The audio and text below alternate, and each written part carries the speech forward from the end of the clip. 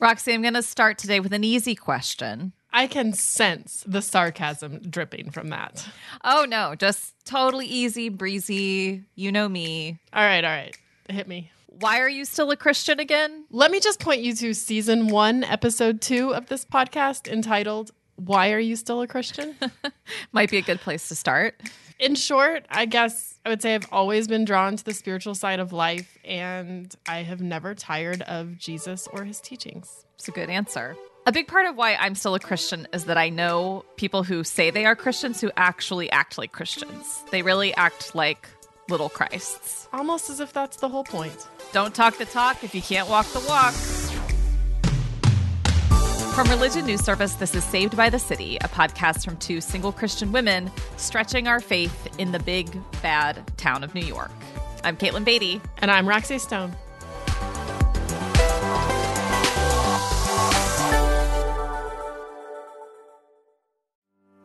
I'm Paul Brandeis Rauschenbusch. This week on The State of Belief. I felt like if anyone was going to be speaking up, it was going to have to be somebody like me. Faithful conversations around sexual orientation and gender identity in Texas with Auburn Peterson of Another Story. Also, getting ready for the 2024 vote with Adam Friedman, organizing an election strategist at Interfaith Alliance. The State of Belief, where religion and democracy meet. Distributed by Religion News Service Podcasts and available on your favorite podcast app. We noticed a lot of chatter recently about the topic of deconstruction.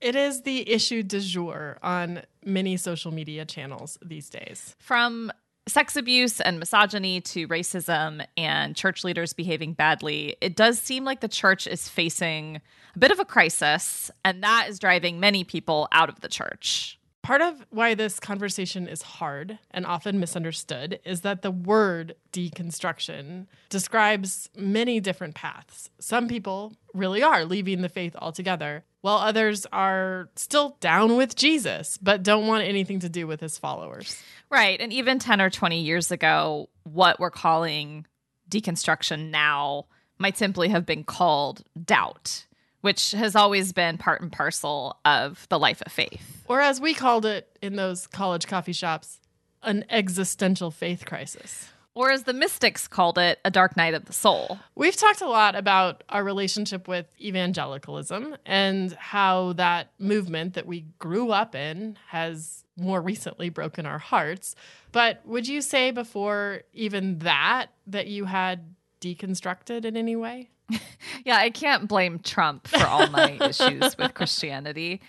I mentioned earlier in this season in our great conversation with Kyle James Howard about church hurt. At the end of college, I basically had a mental health crisis where just extreme anxiety and depression. Mm-hmm. I didn't really know what it was. I didn't understand what was happening on a psychological level, so I spiritualized all of it. That is not particularly helpful. But thankfully, I was able to find kind of the right medication and get stabilized and eventually study abroad for a semester in Oxford, England, which was, it's a beautiful city. I was there with other Christian college students. Nice. I think of it as my agnostic phase. Like not just, I'm having doubts about a specific issue of faith or a specific part of the Bible. It's like, I'm not sure how this is going to turn out. I'm pretty sure I still believe in God, but I can't get a grasp on kind of basic Christian belief. Mm-hmm. Some of that was I was being challenged intellectually in my courses and being exposed to ideas about science and origins and the Bible and recent history that was pretty disorienting. It was also the first time that, even though I was in this program with other Christian college students, like almost everybody else we were going to school with was not a Christian.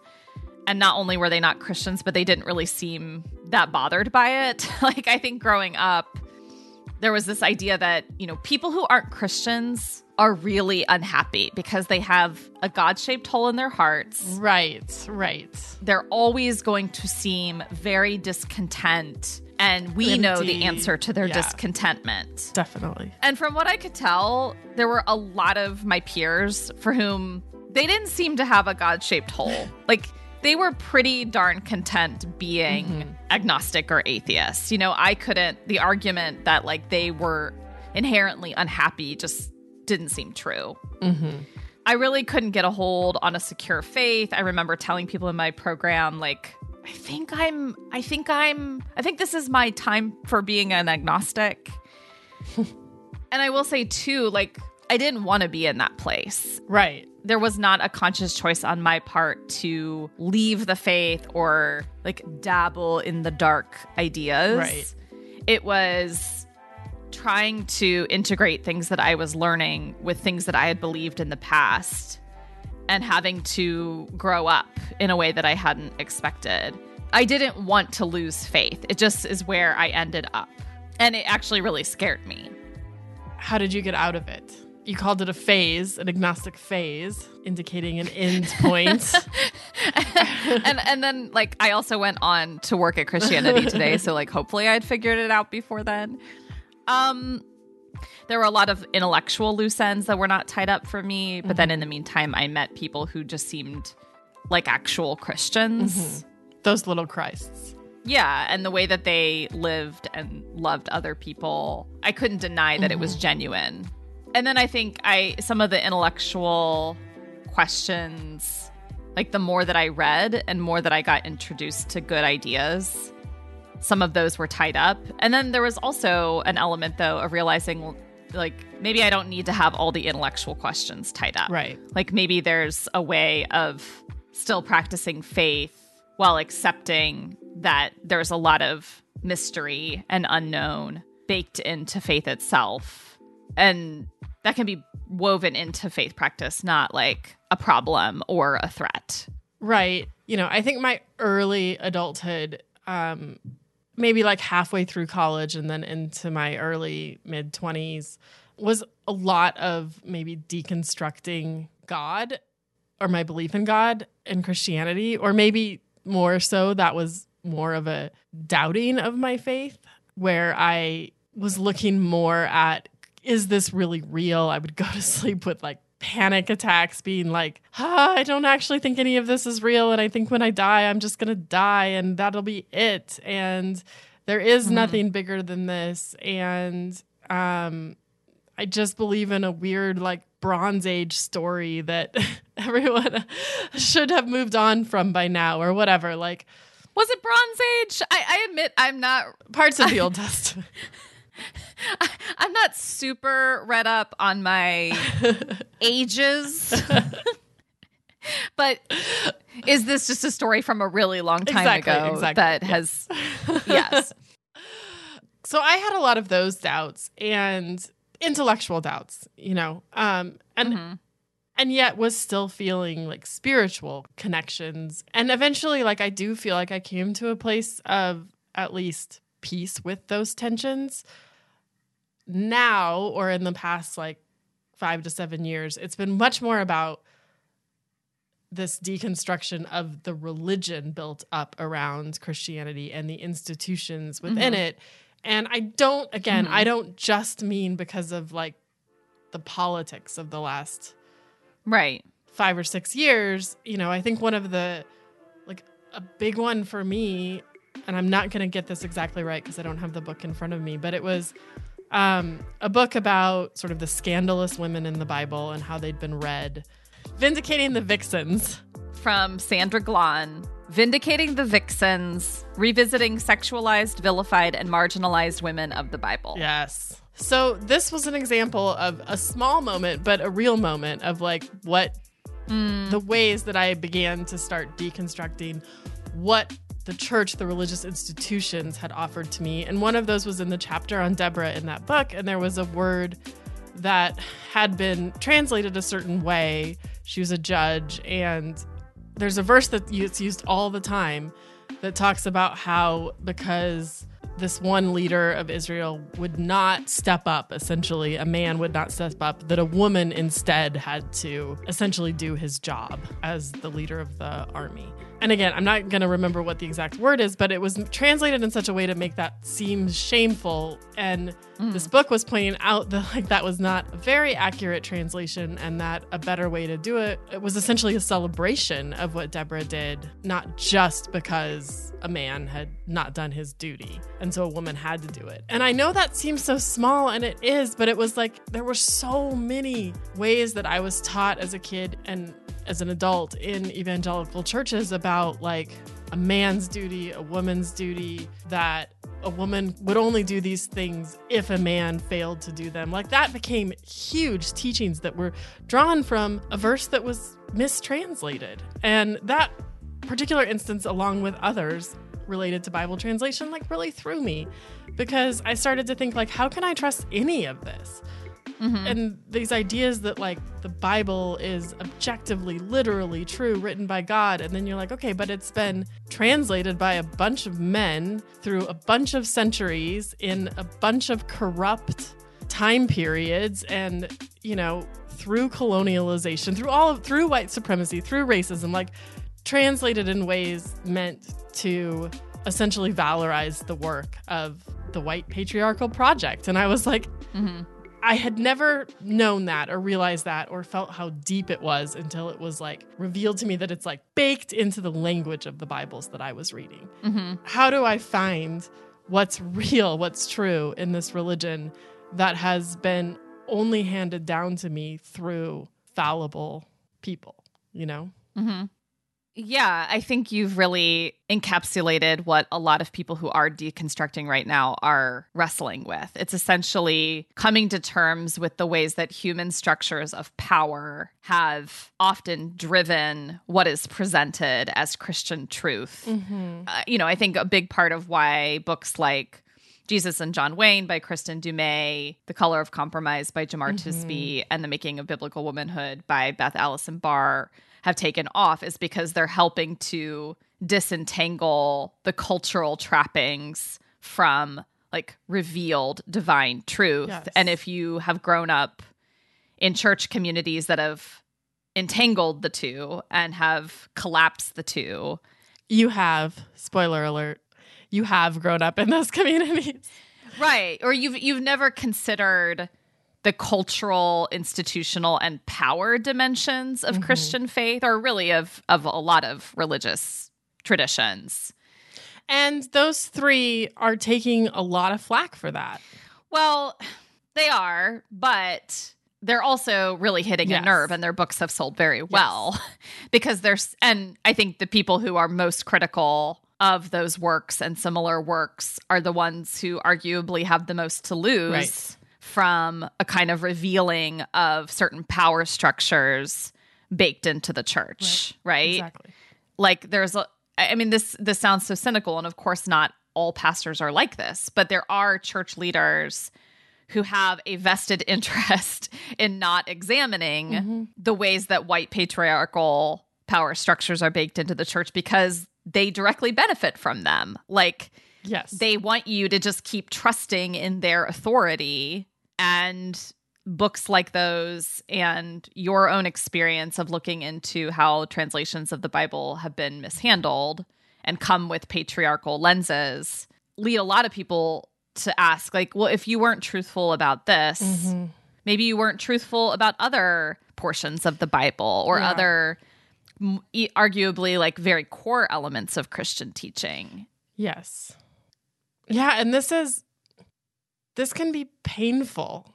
These are foundations we've built our lives on and around.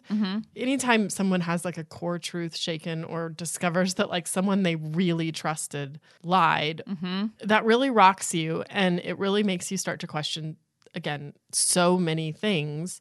And then when you start to question them and you run into hostility toward those questions and defensive-ness around those questions, I think for a lot of people, it's throw their hands up, like, let's leave. Like, I don't want to feel like I'm being manipulated into or gaslit into a kind of theology that isn't a capital T truth, isn't actually what God is asking of us or wants of us. And I think it's scary for both people. Of course, it's scary for pastors and spiritual leaders whose literal job, as they've been told it is to provide answers, spiritual answers, answers about why we all exist and what it all means. And then when people are coming and questioning that and saying, maybe you don't have it right, like that's really scary for pastors and leaders, I'm sure. And it's also scary for the people who are like, okay, if I'm scrapping this and I'm scrapping this and this is gone and this is gone, there's this idea that like the truth sets you free. It's liberating. But we've all seen those like animals let out of a cage where they just like shrink further back in, or like they go out and they're scared of the big wide expanse. It's like, it's scary sometimes to be let free because those boundaries felt like safety, and suddenly there are no boundaries and it's hard to feel stable or secure. And at least for me, it seems like regularly on a daily or weekly basis, like there's another thing that comes up to scrutinize. There's another aspect of church culture, another way of thinking about race in America, or thinking about how Christianity has impacted indigenous communities, or thinking about, it goes on and on and on. And like, it's frightening to sort of have these revelations on a constant basis. There have been lots of takes from pastors over the past couple years about why people are leaving the church, why people are deconstructing. And more often they seem accusatory, or there's an accusatory element, like people are doing this because they want to sin, or people are doing this because they took the easy path, or people are doing this because they want to fulfill their fleshly desires. And it's like, they want to feel maybe popular or cool. It's the trendy thing to deconstruct. I'm sure these pastors would say, look, I talk to people who are deconstructing and this is what they've told me. But I think as a general rule, if there is a significant segment of people who are deconstructing who are really hurting, and some of the hurt lies with church leaders and how they've handled or mishandled the Bible, or structures of power, or treated people on the margins, the default posture should be, help me understand your experience and how can I make this right? Like listening and taking ownership, like taking responsibility, because as a pastor, you don't get to just presume that people will grant you authority without also really taking seriously the responsibility that comes with that authority. Right. Whew. It's themes like this that made me wonder what people who are deconstructing wanted their pastors or former pastors to understand about that messy and oftentimes painful experience. I feel a Twitter poll coming on. Yes, I recently took to Twitter to ask, what is one thing you want your pastor or former pastor to know about deconstruction? And there were dozens of answers. Yeah, you got a lot of responses. Yes, it hit a nerve. So we can't share all of the answers that I got from this poll, but there were some definite themes that stood out to us. Lots of people said that leaving the church for them has not meant leaving Jesus. For example, here's one response. Many of us are deconstructing evangelicalism, not Jesus-centered Christianity, because there is a huge ass difference. I hope we're allowed to say ass. I think so. It's in the Bible.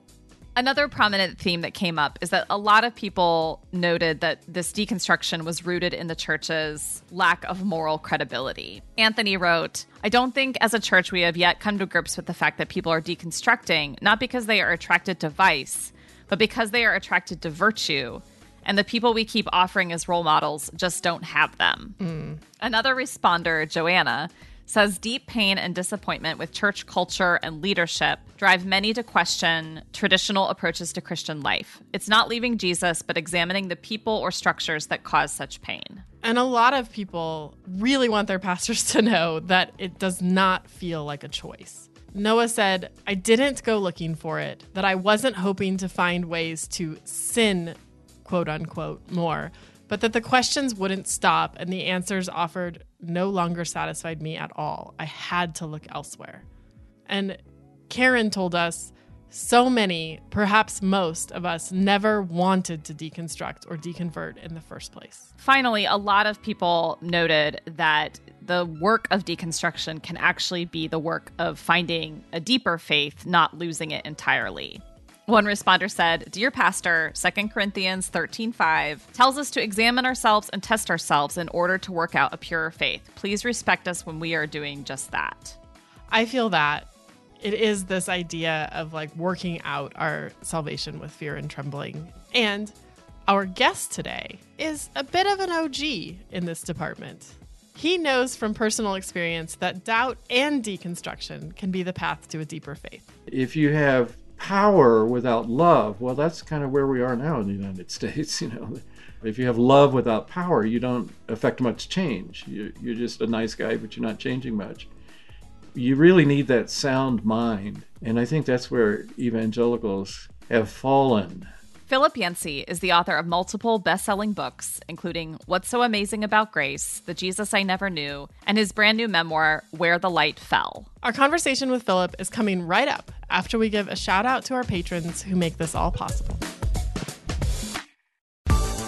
Religion News Service is an independent, award-winning source of global reporting on religion, spirituality, culture, and ethics. If you like what we're doing at Saved by the City, one of the best ways to support us is by donating to Religion News Service. RNS is a nonprofit newsroom and relies on reader support. Right now, you can donate through Newsmatch at religionnews.com. And if you're enjoying the podcast, throw us a rating or review. It goes a long way toward helping get the word out about the show. You know what else to do? Shoot us an email at sbtcpodcast@religionnews.com.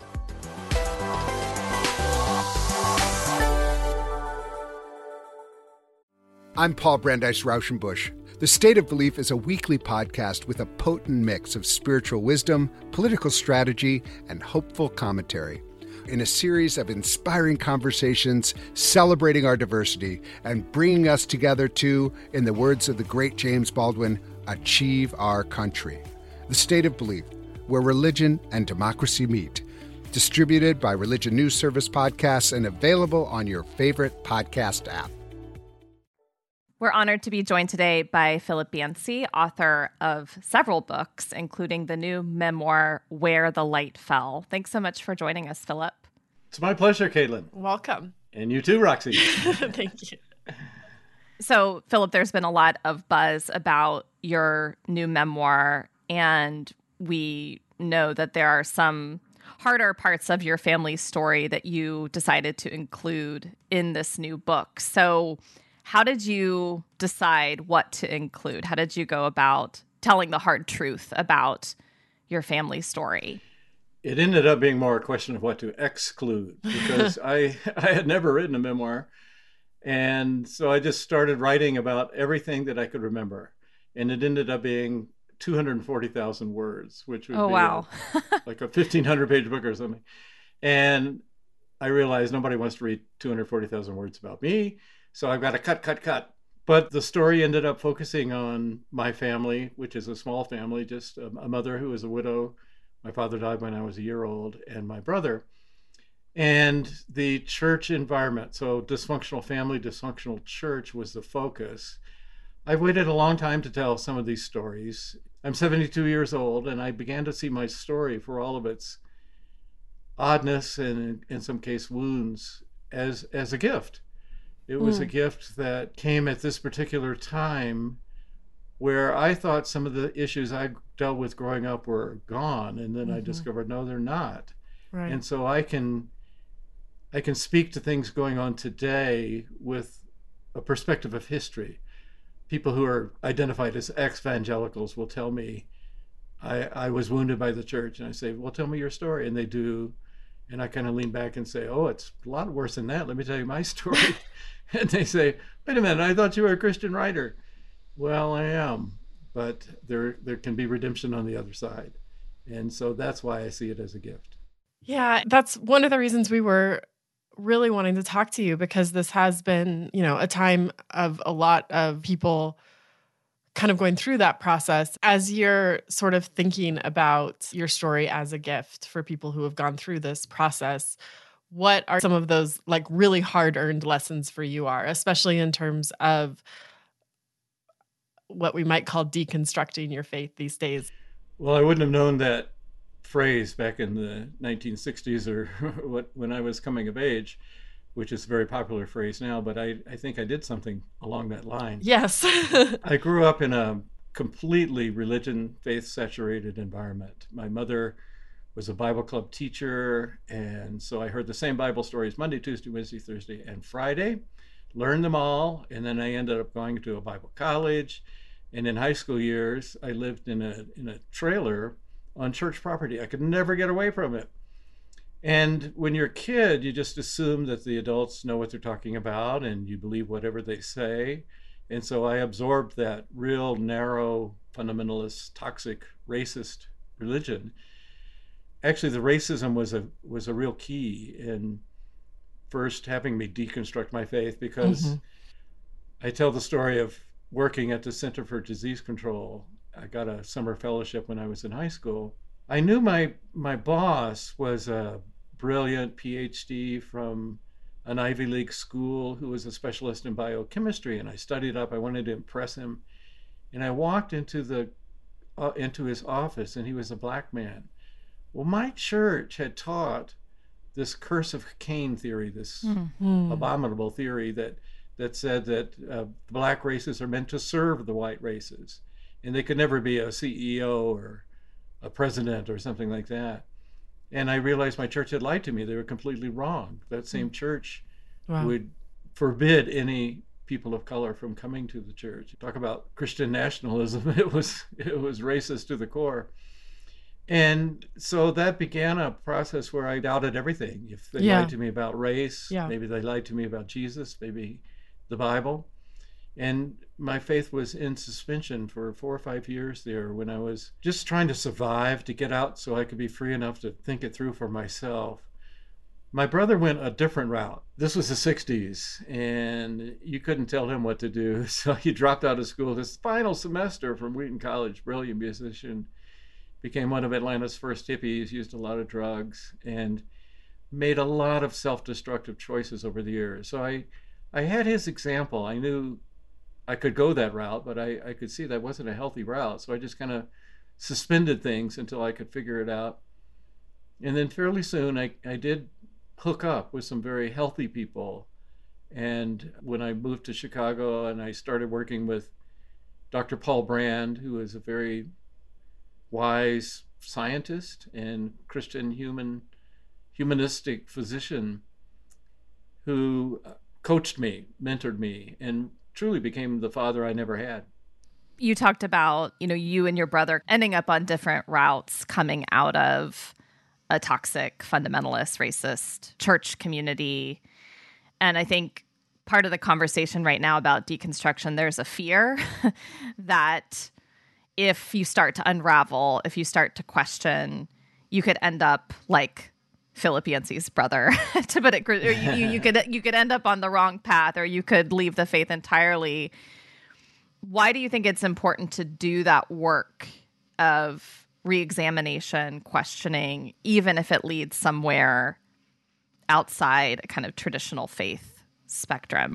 In my experience, it's not so much a conscious choice that people make. Oh, I think I'll take that step. It's actually just wondering about the things that you're taught. They don't seem to add up. They don't measure up. And I'm a great proponent of doubt, actually, because I became a Christian because of my doubts. I doubted some of the crazy things my church was telling me. And I found that Jesus was so unlike my church. People would ask him a question. He'd give them a flat out answer. He never made it easy. He never chased them down and said, well, maybe we can negotiate. He just said, this is the truth, and you can choose to accept it or leave it. Well, occasionally I'm invited to go to a college, secular college, university, and speak. And I say, some of you may reject anything I say about my own faith, and I understand that. And actually, there's good precedent for that, because I haven't found a single argument against God in the classic atheists, people like Voltaire, Bertrand Russell, David Hume, or the modern ones, people like Sam Harris, Richard Dawkins, people like that, that is not already included in the Bible, in the book of Job, in Psalms and Lamentations, Habakkuk. And I, for one, have respect for a God who not only allows us to doubt, but gives us the words that we can use in the process. Richard Rohr uses different words than deconstruction. He talks about a 3-stage process: ordering, disorder, and reorder. I tell parents, particularly of young people who are going through that disorder phase, give them time. They'll be parents themselves one day, perhaps, and they'll realize they need to have an order for their kids to grow up in. It'll have to be something they come up with. It can't be something that they just inherit from you. So I'm more relaxed about that, even though there's always a risk. They could just walk away from the faith, and that does happen, of course. Do you still consider yourself an evangelical? What is your relationship with that word and that movement? I have not given up the word evangelical. It means good news. And when I go around the world, we travel quite a bit. I've been to, I think, 85 countries. That's still a good word in most of the world. Here it's the opposite. And a lot of it has to do with social media and politics. And that's why we're in the middle of right now. When I was growing up, evangelicals were, or fundamentalists in my case, were separated by their behavior. But, in my church, we didn't go bowling because they might be selling alcohol, beer at the bowling alley. We didn't go roller skating. It looked too much like dancing. We didn't swim together. They called it mixed bathing back then. And everybody tried to be more extreme. And they were kind of proud of it. The Bible says, come out from among them and be separate. Be a peculiar people. Well, they were pretty peculiar as I reflect on it. But that's how we defined ourselves. Politics really wasn't in the picture. Occasionally it would come around, but nowhere near to the degree it is now. Then it was a matter of getting saved so you could die and go to heaven. And this life is just something you have to grit your teeth and get through so you can get to the other side, to Beulah land. That was the goal. And now most people, those who are connected to the media, see evangelicals through that political lens. We all hear 81% of evangelicals voted for Donald Trump. So what is an evangelical? Well, it's somebody who has politics like Donald Trump's. That's a very dangerous state to be in. I don't care what your politics is. Whenever the church and state get close together, the church always loses. In an interview with Bob Smetana at Religion News Service, you kind of referenced some of the things that people were afraid of as evangelicals as you were growing up. And some of those things that you mentioned, socialism, Catholic president, the racism that was apparent, like they're all still here. Right. You said that you felt like fear was sort of a fatal flaw of our movement. Why do you think that is the case? Why has fear been such a driving motivator for evangelicals? Why? It probably goes back to that minority feeling. We feel like we're persecuted, and we are a peculiar people. We are set apart, and so the temptation is to build walls around ourselves, pull up the drawbridge. Culture's going a very different way than we may like it to be, and that it has been. We've been spoiled in the U.S. We've had kind of a Christian consensus for some time, but when I go to other countries, there are very few of them. The U.S. is an outlier, encouraging and actually legalizing freedom of religion. The church has been in exile for most of its history. I was on a Zoom call recently with Francis Collins, head of the National Institutes of Health. He's retiring, I think about 3 days from today. So he's not around for long. And he was talking about how that fear expresses itself. And he says, every survey shows that some of the people who are most susceptible to these QAnon type conspiracy theories are evangelicals. and how sad that is. And then he quoted some of the letters that he gets. People see him as the Antichrist, as this guy trying to kill them. He's trying to keep the country safe. He's trying to make us healthy. And often it's the Christians, his own people, because I think he does call himself an evangelical, who are attacking him so strongly. And we talked about the verse in 1 Peter. It says, God has not given us a spirit of fear, but of love and power and a sound mind. And if you have power without love, well, that's kind of where we are now in the United States. They're kind of power forces with not a lot of love. If you have love without power, you don't affect much change. You're just a nice guy, but you're not changing much. You really need that sound mind. And I think that's where evangelicals have fallen. But there are also lots and lots of ordinary people who are like sheep being led into fear. And, some of these fundraising organizations feed on that fear. It used to be communism, then it became the gay agenda. Now it's transgender, there's always something new, Y2K. And it's anti-Christ. God has not given us a spirit of fear, it says, and perfect love casts out fear. So if we're defined by fear, we certainly don't have perfect love. We've got a long way to go. I'm just thinking about the evangelical church at large. I'm sort of facing a reckoning right now in terms of really having a lot of sins that maybe have been really old, but right now they're really in the public. Racism, sexual abuse, misogyny, this grasping for political power. I think it's good it's being brought to the light, but I'm wondering, as you think about the church at large, in your opinion, what might it really take for the church to reckon with, repent, change, and can it? Brother, can it? It would take profound moral leadership, I think. And I don't see that right now. And maybe we ought to just concentrate more on the grassroots. Because when I go to churches, despite what you read in the news, there's so much good going on. There are people who are today visiting the prisoners and running Bible studies and working at pregnancy counseling centers and feeding the homeless and working in shelters. I mean, the sociologists tell us about half of that kind of volunteerism is faith-based. So maybe we ought to just concentrate on that and pray for the kind of moral leadership that we don't seem to have right now.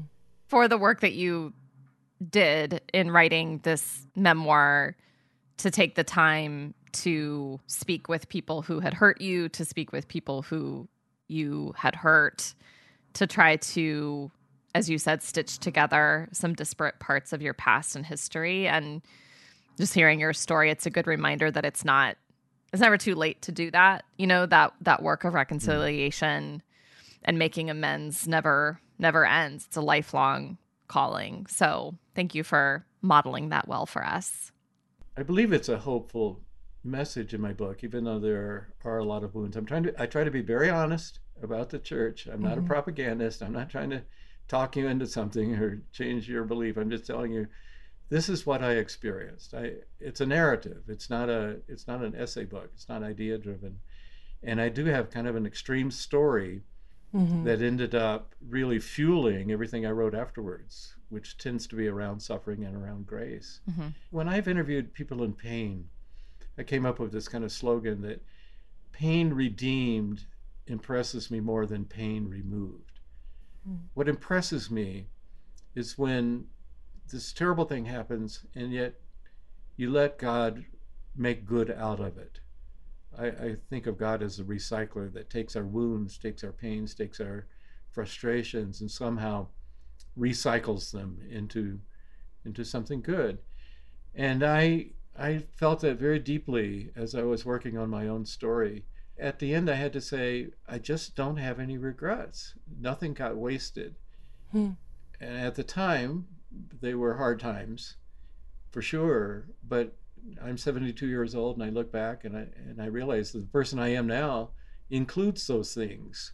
God has redeemed the pains, made them new, and recycled them in a hopeful way. And I know there are a lot of people listening. We all have our own wounds, some from families, some through physical ailments, some through the church.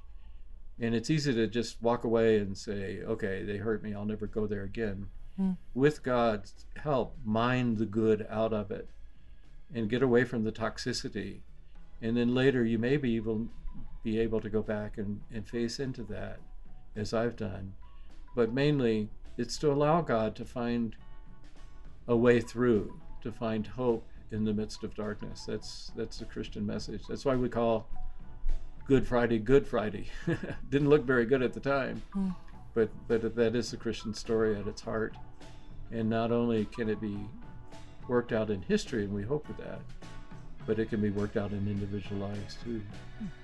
Thank you so much for joining us and for ending on that note. That was really great. And we really appreciate you taking time today and so close to the holidays to speak with us.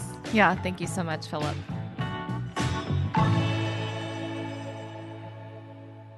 One thing that really stood out to me in what Philip shared is what he said about his brother forgiving their mom. And obviously that's a process, but for him, it's taken a long time. It's not just like, it's something that happens within, but it really struck me that forgiveness is a way of letting go of the power that a person or a group of people or a movement have over you. Yeah. Forgiveness isn't just about doing what Jesus tells us to do. It's also about finding some healing for ourselves and a way to move on into something more life-giving. Yeah. And I have noticed, there's a lot of anger within the ex-evangelical movement, if you will. In many ways, I think a lot of people still feel trapped in that definition of like what they used to be. They're ex-evangelicals, like defined against something, because it is so formative. And even the exit from it has created a life path that wouldn't have been theirs if that pain had never happened to them.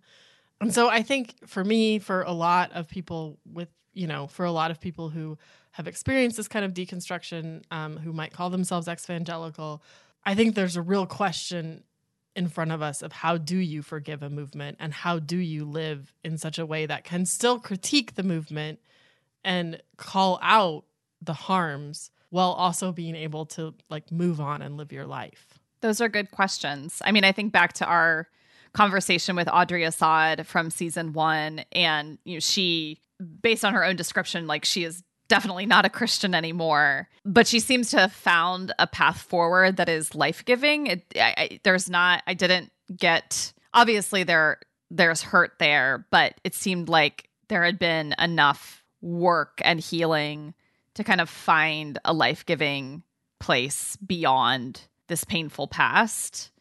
And I do wonder if we'll see more ex-evangelicals moving in that direction. Finding a spiritual practice and identity that's not just defined over and against the thing that really hurt you. And I think Audrey is a good model of that. Yeah. And as long as we're like reflecting back on past episodes, I think Dante Stewart is as well someone who was part of a white evangelical spaces and has found life and spirituality within progressive Black spaces. And, I think for a lot of people, that is a process and there is legitimate hurt. And also there is still a place to, criticize the movement and to call it out when it hurts people, even when you're no longer part of it. But that is maybe done from a place, I don't know, that's less immersed or that's less personally engaged and is a little bit more like able to look back from a place, I hope, of health and healing instead of just anger. Right. I also think it's worth noting here that just because someone critiques the church doesn't mean they don't love the church. Right. Like there's this false binary that's like, if you love Jesus and you love the church, you will only say positive, glowy things about the church and never speak of bad behavior or bad experiences. And what I observe from a lot of people who are critiquing the church right now is that it's actually coming from this deep love for the church and the church wanting to see the church live into the calling that has been given it, which is to be a reflection of the kingdom of God And so we should be speaking of the ways that it is failing to live up to that calling. Yeah, I think that's right. All right, Roxy, we did it. We wrapped another season, Saved by the City, 2 in the books. Who knows how many more to go? Well, before we end this episode and this season, we want to thank our faithful listeners for another wonderful season of Saved by the City. And we're not done, folks. We're already busy scheming up some exciting guests and topics for season 3. We'll be back in early 2022. And before then, we'd love to hear from you. Ooh, it rhymed. Who should we talk to? What topics are you dying to hear us tackle? Here is one of my picks, Roxy. I really want to have Kristen Dumais on to talk about her next book, which has the perfect title called Live, Laugh, Love. Bravo, Kristen's publisher. It's about white Christian women's consumerist culture. I am on board with this idea, Caitlin. I also have a dream guest for next season. I would love to talk to N.K. Jemisin, who recently wrote a fictional fantasy book about New York City and embodies each of the boroughs in it in one person. And I think it's great. So, and what is it called? The City We Became. I'm intrigued. Saved by the City is a Religion News Service production. The executive producer is Jay Woodward, and the consulting editor is Paul O'Donnell. We also get production assistance from Elizabeth Joy Wyndham. Chaz Russo put together our look, and Martin Fowler wrote our theme music. We are Caitlin Beatty and Roxy Stone. See you you next year.